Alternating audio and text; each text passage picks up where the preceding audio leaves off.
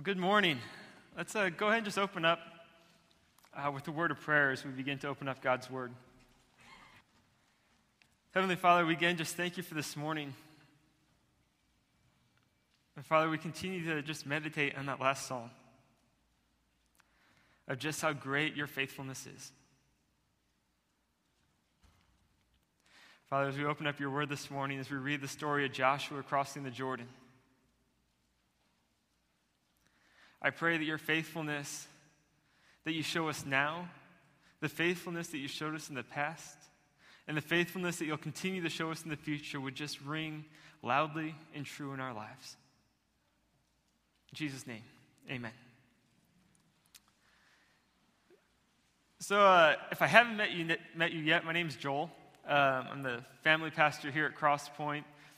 Going on about 3 months now, so I've had a good chance to get to know some of you and just begin to grasp a little bit about what kind of church you are, who you are as a church, and what you're trying to accomplish as a church. So I got to speak last Sunday night, so some of you that were there got to hear, I guess, how I define my role as family pastor. And I want to take just a chance before we get into the book of Joshua to share with you, I guess, my vision for Crosspoint, how I see us as a church growing, and what role I see all of you playing in that. What I like about family pastor is that I kind of see it as all-encompassing, right? Like if Jim comes up to you, you can run away saying, I'm out working with junior hires. But if I come up to you, you really can't run away because I've got a specific role for you in a family. Right, like a family, and not just our own, bloodline family, but as a church, I see us as an entire family. That the person you're sitting next to you is a family member within the body of Christ. So I break up families into the role of grandparents, the role of parents, and also the role of kids and teenagers. And I think each demographic, each family group is especially vital to the health of the church, but also to the health of our city. As we talk about grandparents first this morning, I'm going to use a bad word. But when I say it, I want you to understand that my ultimate goal is to bring a whole lot of respect to this word, and that's the word old. Right? I've talked to a lot of people, and I've been told, don't call me a senior, because that makes me sound like I can barely get around anymore. It's like, all right, I won't call you senior. And I've been thinking, don't call me elderly, because that just makes me sound even worse. It's like, all right, I won't call you elderly. And I've heard, well, call them seasoned. And I thought, are they a steak? And who wants to be called seasoned? So I finally decided, really, the easiest way to just classify it, and I mean this with the utmost respect, and I'm going to share why, is that there's just older people. Some people are old. And, but here's the reality of it, is that before you walk off and leave, the reality is one of the greatest callings in all of Scripture is to be old. One of the greatest roles in all of Scripture is to be old. So I think that's one of the realities of our church that we need to grasp and that we need to embrace and that we need to run with. Is we've got old people here. And that's a great thing. You've got an incredible calling as an older person. How many grandparents and great-grandparents are here? How many of you absolutely hate being grandparents? Good, you got that one right. Yeah, none of you hate being grandparents, right? You all love it. Who doesn't love going to see their grandkids? Who doesn't love seeing the great-grandkids? Who doesn't love spoiling the grandkids? How many of you pray for your kids and grandkids each day? Yeah, that's an incredible ministry. I believe my success and where I am today, as much as I like to say it's because I make a lot of good decisions and do good things, is really because of A, God's grace, and B, because I've got grandparents on both sides of the family, great-grandparents and parents who pray for me every day. Without that, I'm not where I am today. I believe that. And I believe each of you have kids and grandkids that you're praying for. And some of you are seeing the fruits of those daily prayers, and some of you are still waiting on those fruits. But it's an incredible ministry you have to continue to pray. Really, as I look at you as grandparents, you're really called to reflect Jesus through your legacy. That as you look back on your life and you begin looking at this legacy that God's called you to, you're called to reflect Jesus in that legacy. Really, every demographic of the family is called to reflect Jesus in a different way. As grandparents, I believe you're called to reflect Jesus in the legacy you leave behind. That your kids look back and say, you know what? I know Jesus was an incredible part of mom and dad's lives because I saw it daily in how they lived and how they talked and how they prayed. That's one of the most vital legacies you leave behind as grandparents. As parents, we embrace this role to reflect Jesus within our marriages, to reflect Jesus within our parenting. That the role of parents comes in where you're directly in the line of fire. You're directly in this line of fire if you're currently raising up this next generation. And that's a big task. That's a big role. I think one of the most effective ways we do that is not with a bunch of other how-to books for have a new kid by Friday. That whole series now, I think I just saw one, it's Have a New Husband by Friday, so ladies, if you're interested, you can go on Amazon and get that. Terrible idea, but we have all these books, we have all these ways for how to raise a good kid, how to make your kids behave just a little bit better. We'll go back to the grandparents. How many of you watched your kids go off to college, and your thought was, you know what, I'm really proud of them. They're kind of on the fence about Jesus, but man, they got good grades. How many of you thought that? No, not a single one of you. Yeah, it's great that your kid can get good grades. It's great that they're well behaved. It's great that they respect parents and other adults, and that's all part of being a follower of Jesus. But really, the goal of parents, as we reflect Jesus within our marriage and within our parenting, is that we raise up passionate followers of Jesus. The next generation in the church is growing up within our own households and within our own church building. As kids, I believe the role of kids and teenagers is they simply reflect Jesus through joy and laughter. And I think that's an incredibly important role that they bring to the church, is they bring together this role of joy and laughter. And if you're having a bad day, go help out in the nursery. Do it. But it's hard to be around a kid and not smile, to be around a kid and not laugh, to be around a kid and not be cheered up a little because they just said something goofy or off the wall. And we need that in the church. We need that in a family. So that's really how I see the role of family playing out within the church, from the grandparents to the parents to the kids. As grandparents, you reflect the legacy of Jesus in your life. Parents, you reflect Jesus through your marriage and your parenting. And kids, teenagers, you reflect Jesus through your joy and your laughter. So that's just kind of the intro as we get into Joshua and begin looking at how this begins to play out within us as a church. We're going to be in Joshua chapter 4. Guys, help me if you want to head to the back. That'd be great. But Joshua chapter 4, leading up to this, I want you to just imagine with me for a second, okay? I want you to imagine with me that you were a kid and your parents were one of those Israelites that came up out of Egypt. And growing up, you heard all these great stories. Your favorite story was the one of when God sent the plague of frogs and your mom got out of the bed and stepped on her first frog and screamed. And you loved when your dad told you that story. You loved the story your grandpa told you of when they were crossing the Red Sea. And he went noodling, and he stuck his hand in the water, and a big giant fish, caught onto it, and he pulled it out, and he carried that fish across the Red Sea, and that fish was this big. And each time he told you the story, the fish got bigger and bigger.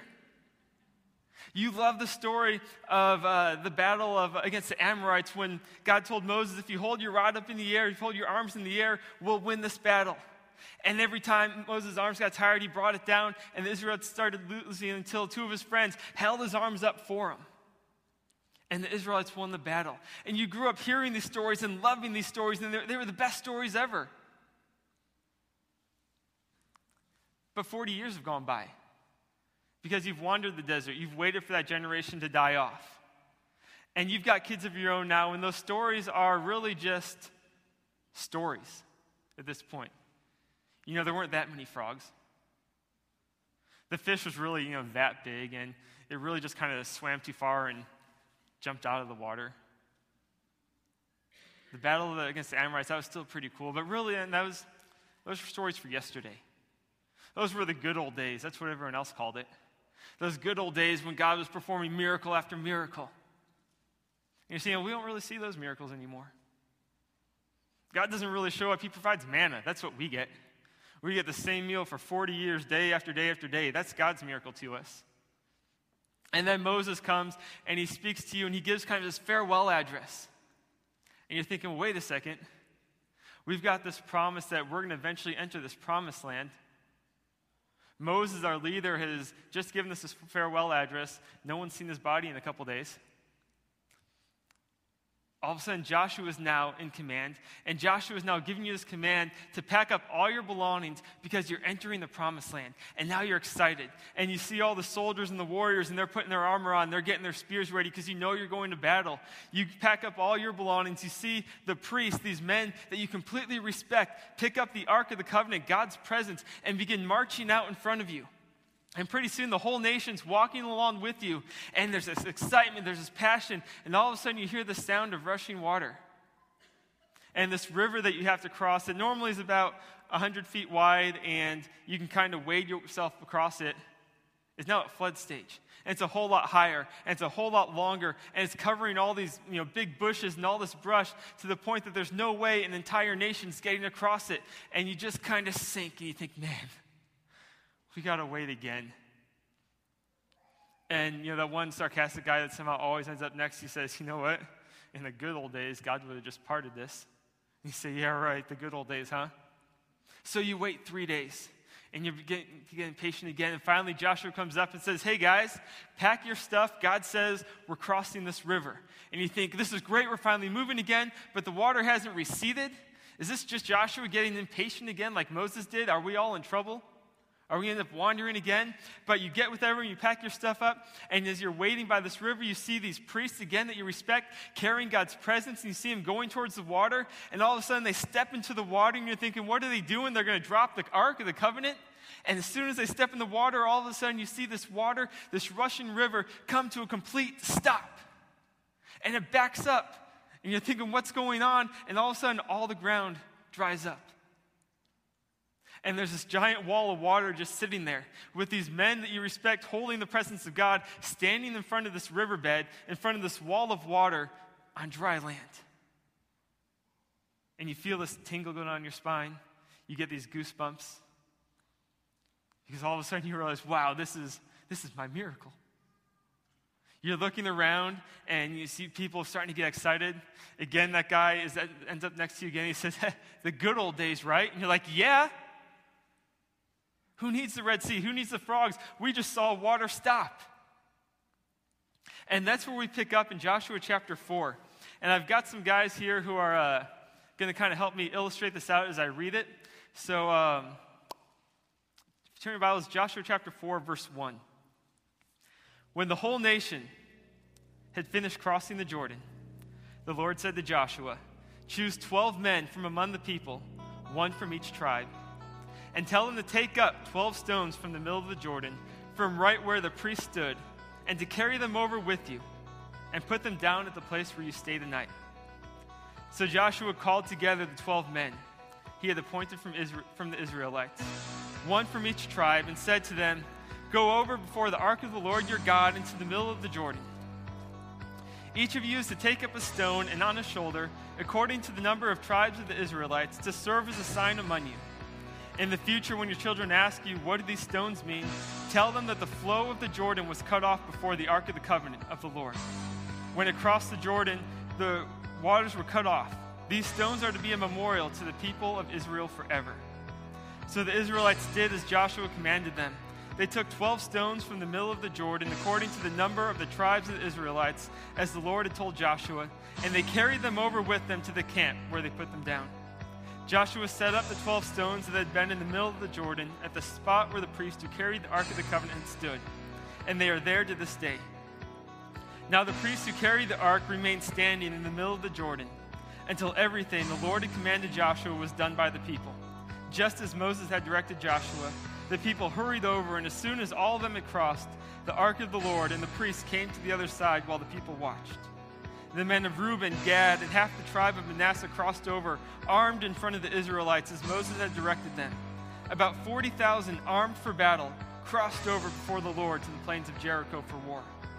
That day the Lord exalted Joshua in the sight of all Israel, and they revered him all the days of his life, just as they had revered Moses.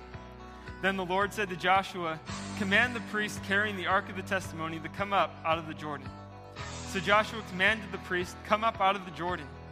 And the priests came up out of the river carrying the ark of the covenant of the Lord. No sooner had they set their feet on dry ground than the waters of the Jordan returned to their place and ran at flood stages before.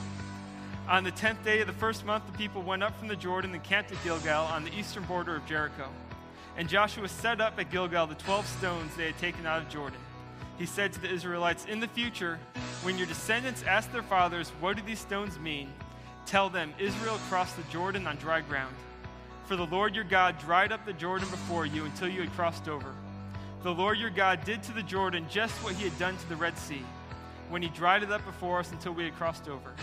He did this so that all the people of the earth might know that the hand of the Lord is powerful, and so that you might always fear the Lord your God." They set up essentially the stones of remembrance. Turn the music off.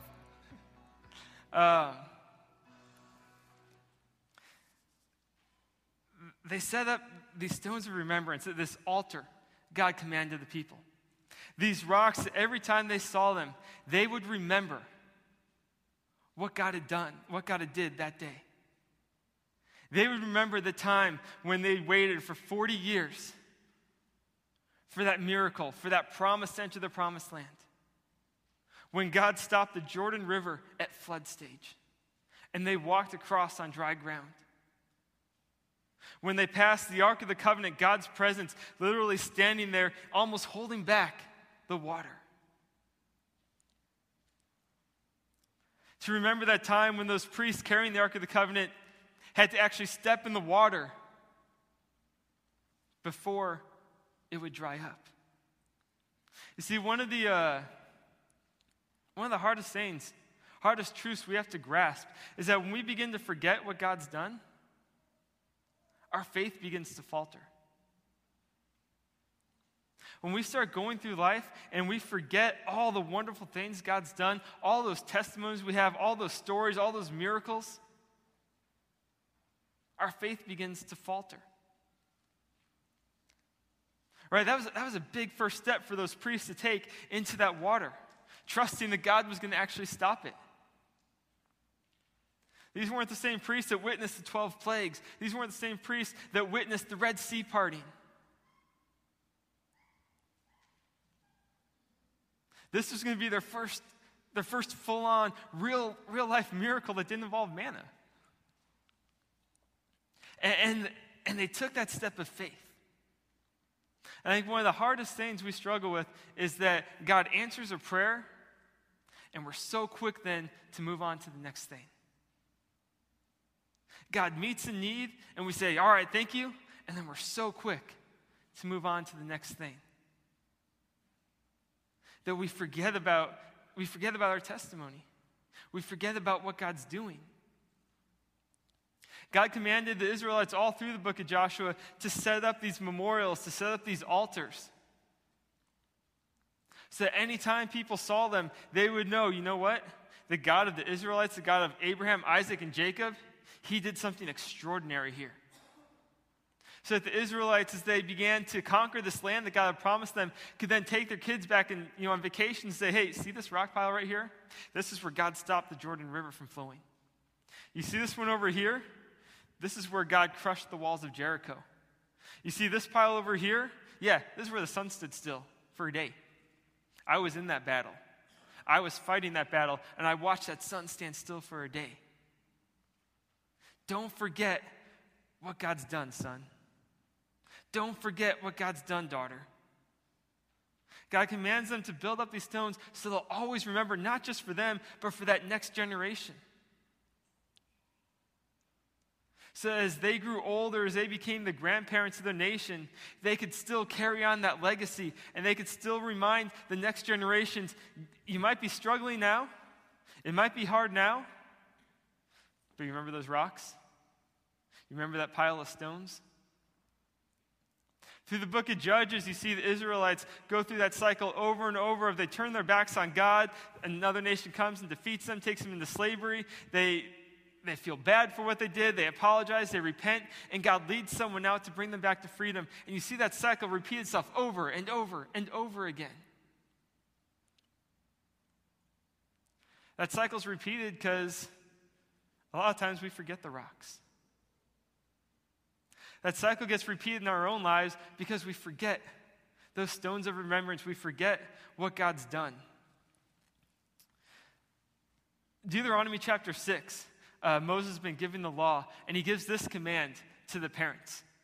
He says, "Hear, O Israel," it's actually to the whole nation, and then talks to parents. He says, "Hear, O Israel, the Lord our God, the Lord is one. Love the Lord your God with all your heart, with all your soul, and with all your strength. These commandments that I give you today are to be on your hearts. Impress them on your children. Talk about them when you sit at home, and when you walk along the road, and when you lie down, and when you get up." Parents, what stones do you have in your house? What stones of remembrance do you carry with you as reminders to not just yourself, but to your kids of God's protection over your family? What testimony do you carry with you? Maybe it's a testimony of healing, of when no other doctor could help you, but God sure did. Make sure your kids know that. Maybe the doctor did heal you. Make sure the kids know the only reason the doctor did is because God's given us the knowledge to heal sickness and disease. Make these testimonies real. And maybe your kids are just little and they don't quite grasp this whole idea of paying bills now God provides during the tighter months. They don't quite grasp the whole, health versus being sick. But I guarantee you they grasp Bible stories. Share with them those Bible stories. Share with them those great stories from God's Word. Share with them your favorite Bible story as a kid. Let that become their first stones of remembrance, those first stories when they begin to realize just who God is and how much God loves them. So I believe our goal as parents and grandparents, when it comes to our kids, until they get to this age where they can begin thinking kind of cognitively and begin thinking, what does this really mean to me? You've really got one purpose, and that's to let your kids know God loves them. From the time they're a child to junior high, hammer that point home over and over and over again. God loves you. You know what? You just hit your sister. I just punished you. I sent you to your room. But I still love you. You know why? Because God loves you. Hammer that point home over and over and over again so that they cling to that stone of remembrance, and no matter what they're doing, God loves them. Because that'll carry them on through junior high, high school, college, and beyond. If you lay that foundation of Jesus, lay that foundation of Jesus' love for them, and share those Bible stories.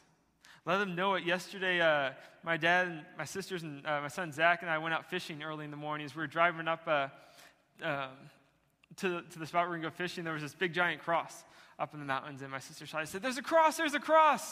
And Zach said, that's where Jesus died. And Shiley said, but he's not there anymore. And Zach said, I know, because he's up in heaven now. And they got excited, and they were just going back and forth in this dialogue. Because they knew. They knew the story of the cross. You can ask Zach to tell you, the David and Goliath story. That's one of his favorite stories. And even when David gets to the part and he slings that stone and he throws it in the air, he'll come and hit you on the head, just to let you know that's where the rock hit Goliath. It hurts. But share those Bible stories while they're young. As they get older, share those real life stories. I look at my life when I think about my stones of remembrance. I think, one of my first stones, as much as I fought it and hated it, was when my family moved out to California from the Midwest. Because I can look back now and say, there's no way I'm where I am today if we didn't make that move. Hated it at the time.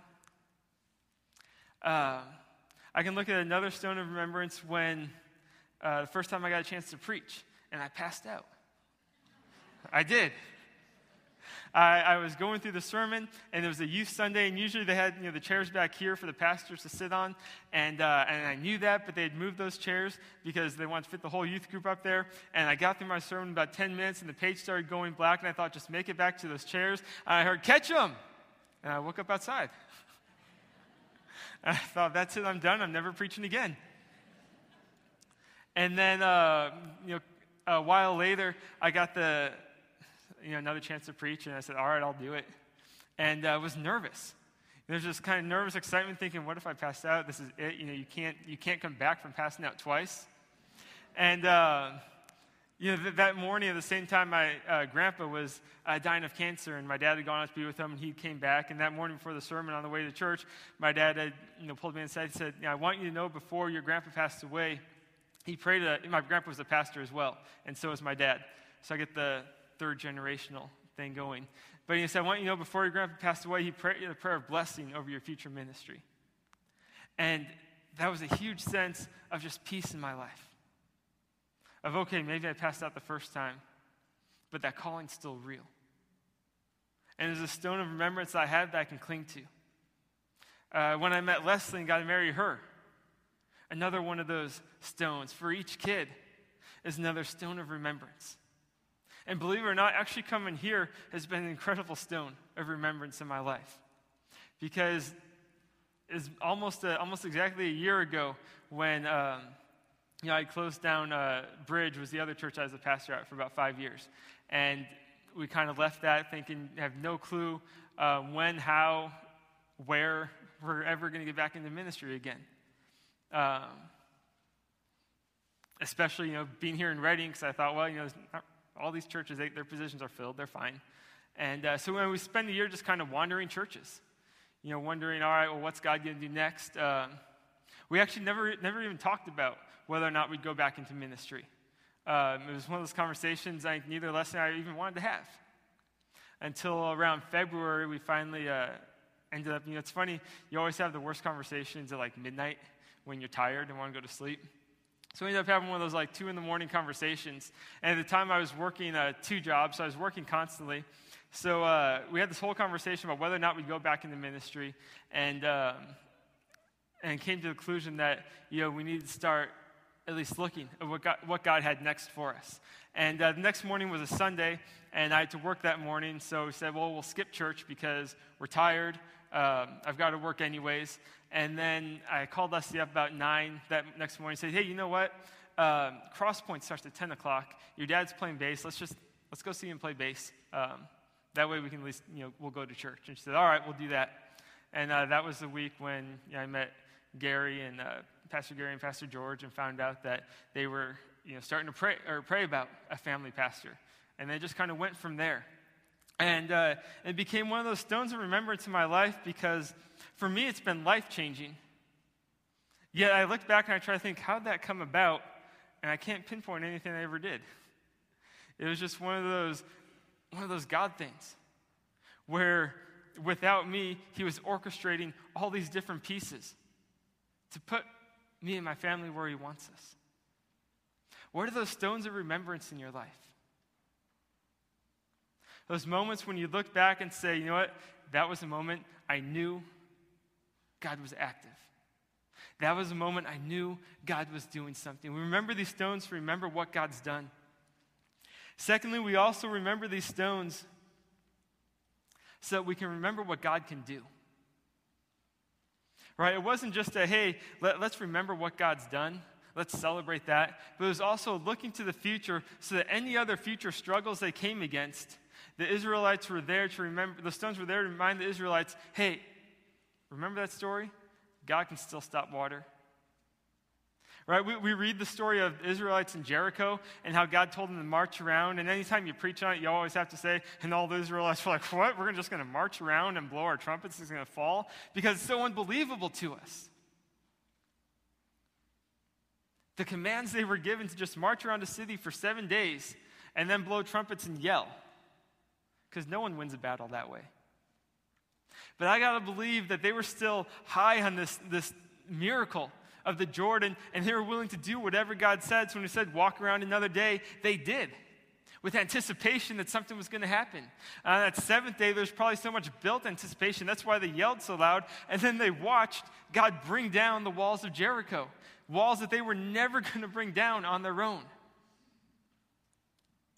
That's why the end of Joshua chapter 4,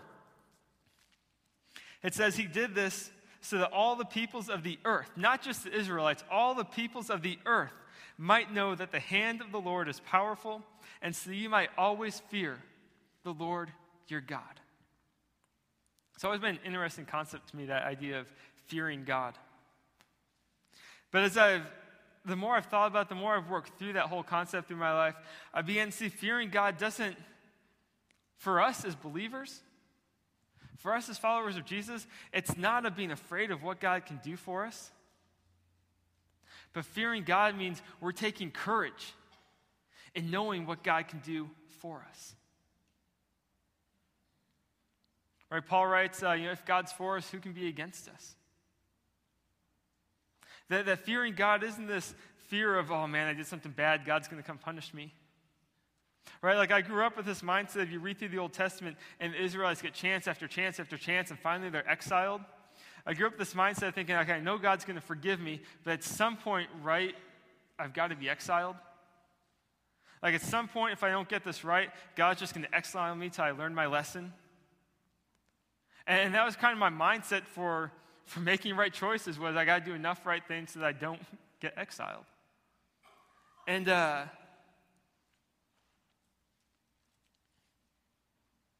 I miss that aspect of fearing God. That when we're called to fear God through Scripture, it's taking courage. Like the Israelites took courage, not because they were afraid of God, but because they knew what He could do for them. They knew He could bring down those walls. That Joshua knew he feared God enough and had courage enough to ask God, make the sun stand still so we can win this battle. That's the fear of God, is being able to look back at our own stones of remembrance, all those moments in our life when we can look back and say, it was only God that allowed that to happen. And then look to our future and look at the challenges we're facing in our future. And say, I've got courage that God can get me through this. We can look at our health problems that we face in the future and say, you know what, I've got courage that God can get me through this. We can stress about health care. But for fearing God, we're saying, I've got courage that God can get us through this. We can worry about our finances.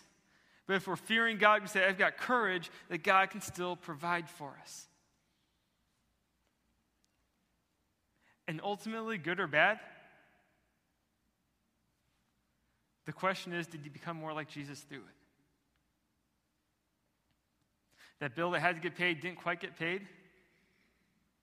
Are you still in the process of becoming more like Jesus? Right, as Paul's saying, if God is for us, who can be against us? He's also saying, that through all things, God works for the good of those who love Him, who are in Christ Jesus. And we kind of cling to that verse, and we forget that last part in there. We say, well, all right, God's for me, and I love God. I'm in Him. I'm a follower of Jesus. So I know this is tough, but God's got to work it out for good, except nothing good's come out of it. So is God then really for me? But what Paul goes on and he says is that his ultimate goal in that good that He's working out in us is that we're becoming more like Jesus. Right? The ultimate good in our life that God's working out isn't that we raise up good kids. Isn't that we grow our church and fill up every seat every Sunday and use up all the rest of our facilities. It's not that you're paying every bill each month and you've got a ton of money in savings and you're set for the rest of your life. It's not that you've got good health. That's nice, that's good. But the ultimate good that God's calling us to is that we begin to look more and more like His Son. If God's for us, who can be against us?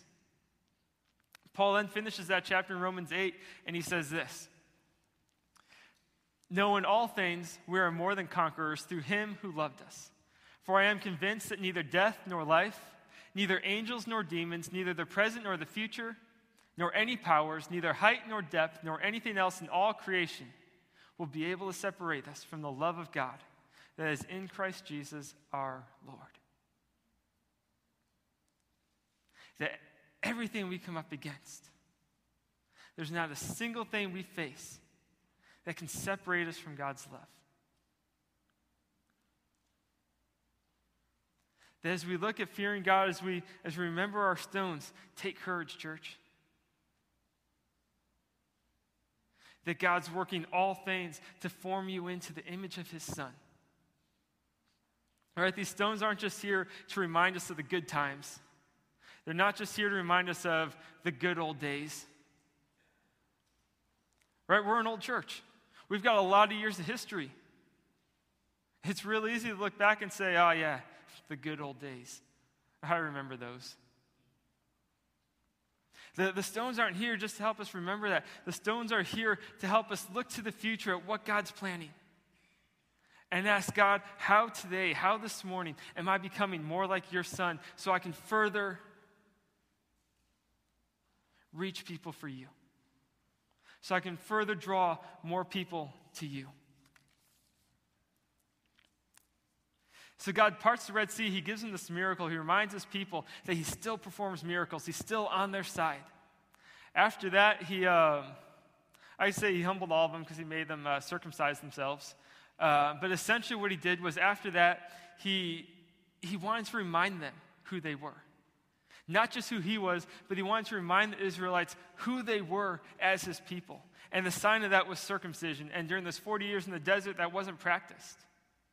So all the men of age had to circumcise themselves as a sign that they were set apart for God's purpose. And then after that, they celebrated Passover, which again was this memory, this reminder, this stone of remembrance of God's deliverance out of Egypt. Something, again, they hadn't done during those 40 years in the desert.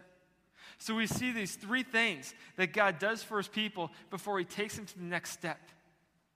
And as we look at the next step as a church, and where we go from here, we need our stones of remembrance. We need those stories that remind us of just how great and powerful God is.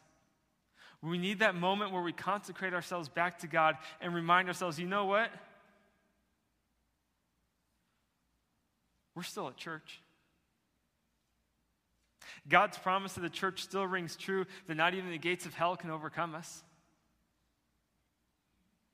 There's still a whole lot of people in the city that need family, that need God's love. And we're called to that. So I guess the question I always get asked then is, in my first 3 months, is, well, what's the plan? Then what are we going to do? You tell me the plan, Joel. How are we going to bring in younger families? And I don't actually really even know. I actually don't even have a plan from point A to point B. But I've got a challenge for you guys. I've got a lifestyle for you guys to call you to. And the first is that we begin building our stones of remembrance. Not to remember the good old days, because while it's still part of our testimony, if our testimony is no different than it was 10 years ago, is God really working in our lives? So our testimony is something that's constantly changing. And as we begin living out this lifestyle, I want you to realize that the testimony of this church is going to begin to change. And I believe it starts with you as the grandparents. It starts with your role of embracing one of the other guys with Joshua that fought alongside Joshua. His name was Caleb. And I want to really challenge you guys with this story, because it's one of my favorite stories of why I believe the word old is one of respect, and why I believe the word old is one of such a great calling. And the Israelites had basically taken out the majority of the nations. They basically conquered the land except for a couple areas. So the land was started to be divided up among all the people and all different tribes of Israel.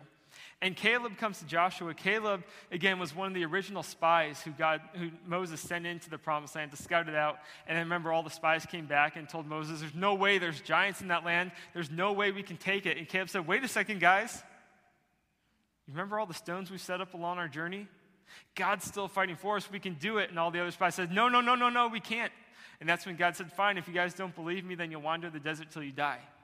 But Caleb got the promise then that he would live long enough to enter this land. So he comes to Joshua and he says, Now then, just as the Lord promised, he has kept me alive for 45 years since the time he said this to Moses, while Israel moved about in the desert.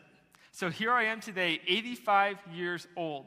All right, this isn't a young guy. This is an old guy, 85 years old. And he says, I am still as strong today as the day Moses sent me out. You know those people that just refuse to age? Like you can see it, but in their personality, their attitude, they haven't aged a bit. This is Caleb. He says, I'm just as vigorous to go out to battle now as I was then. Now give me this hill country that the Lord promised me that day. You yourself heard then that the Anakites were there, and their cities were large and fortified. But the Lord helping me, I will drive them out just as he said. That's pretty cool, right? You guys want to be Caleb, right? Still draw your sword at 85 and go out and lead people into battle. And you know what happened with Caleb? Is he did it. That he was the only tribe of Israel that actually went and completely drove out the other nations as God had commanded. All the other tribes kind of started to, and then just settled in with all the nations, which led to problem after problem later on. My challenge in your lifestyle is to begin embracing this role of Caleb. Is to look at yourselves and say, you know what? Maybe I am retired from my job, but you're nowhere close to being retired in this life. You're nowhere close to being retired to the calling God's given you. So that might mean putting the recliner legs down and getting back up and begin praying this week about what your burning bush is, right? Moses was 80 when he went to the burning bush. My favorite story of this was about 2 years ago. I was sitting down with the leadership team at Bridge, and I was saying, really what we need in our church is we need more grandparents. We need these Moseses in our church who are still looking for their burning bush, looking for God to call them to something, and aren't just going to sit back and retire to nothing. And the next day, our youth pastor and worship leader went out golfing, and they got put with this 80-year-old guy. And about the third hole, this guy, he tells us this, he was just, hitting the ball perfectly right down the line. Our youth pastor and worship leader were just hitting the ball every other way. So by the third hole, they finally came to him and said, what? How old are you? He said, I'm 80. And they said, you're pretty good for 80. And what do you used to do? And he says, well, I was trying to be a smart aleck with, these two young kids. So I said, I'm just looking for my burning bush in life. Looking for what, God has next for me. And our youth pastor, Dan, heard that and remembered what I said. I know what you can do. You can come to our church and you can mentor kids. And this guy, over the last 2 years, has become kind of a pastor in my life. That we've met every Friday for Bible study, and he embraced that role. And I believe every one of you can embrace that role of grandparent, of Moses, of Caleb, to come in and say, I'm not retired yet because God's not done. God's still going to use me. And one of the best ways you do that right now is in your smiles and how you greet us. Like one of the things Leslie and I said when we first came here was, man, that was one of the friendliest churches we've ever been to. Keep doing that. Keep embracing that friendliness, that welcomeness.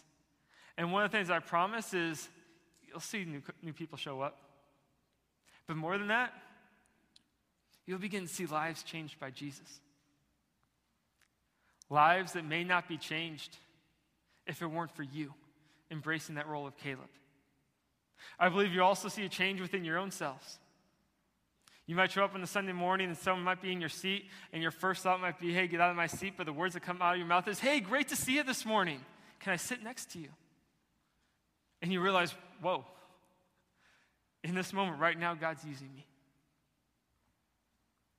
In this moment right now, God's doing something within my life as well as the life of the person sitting down next to me. the role of parents, how we embrace that. Honestly, becomes a little bit friendlier. It means going out of our comfort zone just a little bit to not just go say hi to all the typical people we see on the Sunday morning, the people we might be going out to lunch with after the service, but to going out of our way to go meet the new couple that just showed up with the kids. For moms, embrace the whole frazzled look and just accept, you know what? Your moms, you're in it together. Do it together. And as parents, we begin to realize that we're not just trying to suffer through raising kids on our own, but that we're called together as a church to begin raising passionate followers of Jesus. Not just kids that behave really well in Sunday school. And I guess the other challenge then, the last one is how you get involved. How you embrace that. And I encourage you, I challenge you, help out with the kids' ministries. Right? If you want to see the joy, if you want to see the laughter, help out with the kids' ministries. Another reason I'm here today is because of a lady named Marcy, who taught my children's church class for about 5 years. I learned all my biblical stories from going to her class every Sunday and her going through the Bible timeline. It's an incredibly vital role. 8 of you, if 8 of you partnered up 2 and 2 and joined with the other people teaching, you'd have to do it 6 times a year. That's it. 6 times a year, and you play an incredibly vital role. Not only that, you let Natalie come to the service. You ever see Natalie in here besides the first couple minutes with the kids? She's always teaching. And I look at that and I kind of think, well, then we're basically paying someone to stay away from us. And while that's her job title, I believe one of the greatest things we can do is allow her to be in the service once in a while too. Embrace that role of grandparent, of legacy. Help out with the kids. Because if we're going to grow, we're going to need it. And I guarantee you, our best days are coming. That what Jesus wants to do through you is just starting. Let's go ahead and pray. Heavenly Father, we thank you for this morning, a chance to read your word, a chance to just reflect on all that you've done in our lives. And God, while you've never fast-forwarded time to get us to where we want to be, while you've never hit a rewind button to take us back to where we want to be, in Scripture, God, we do see that you have a pause button because you made the sun stand still. So, Father, as we look at our lives, at the calling you've given us, no matter how much or how little we have left, Father, I pray that you would cram so much excitement, so much ministry, so much life change into that time, that we would just be constantly overwhelmed at what you're doing. That Crosspoint would become a place of healing for hurting, broken families. And while that can get messy, I pray we would clean that mess up with love. The love that you give. Amen.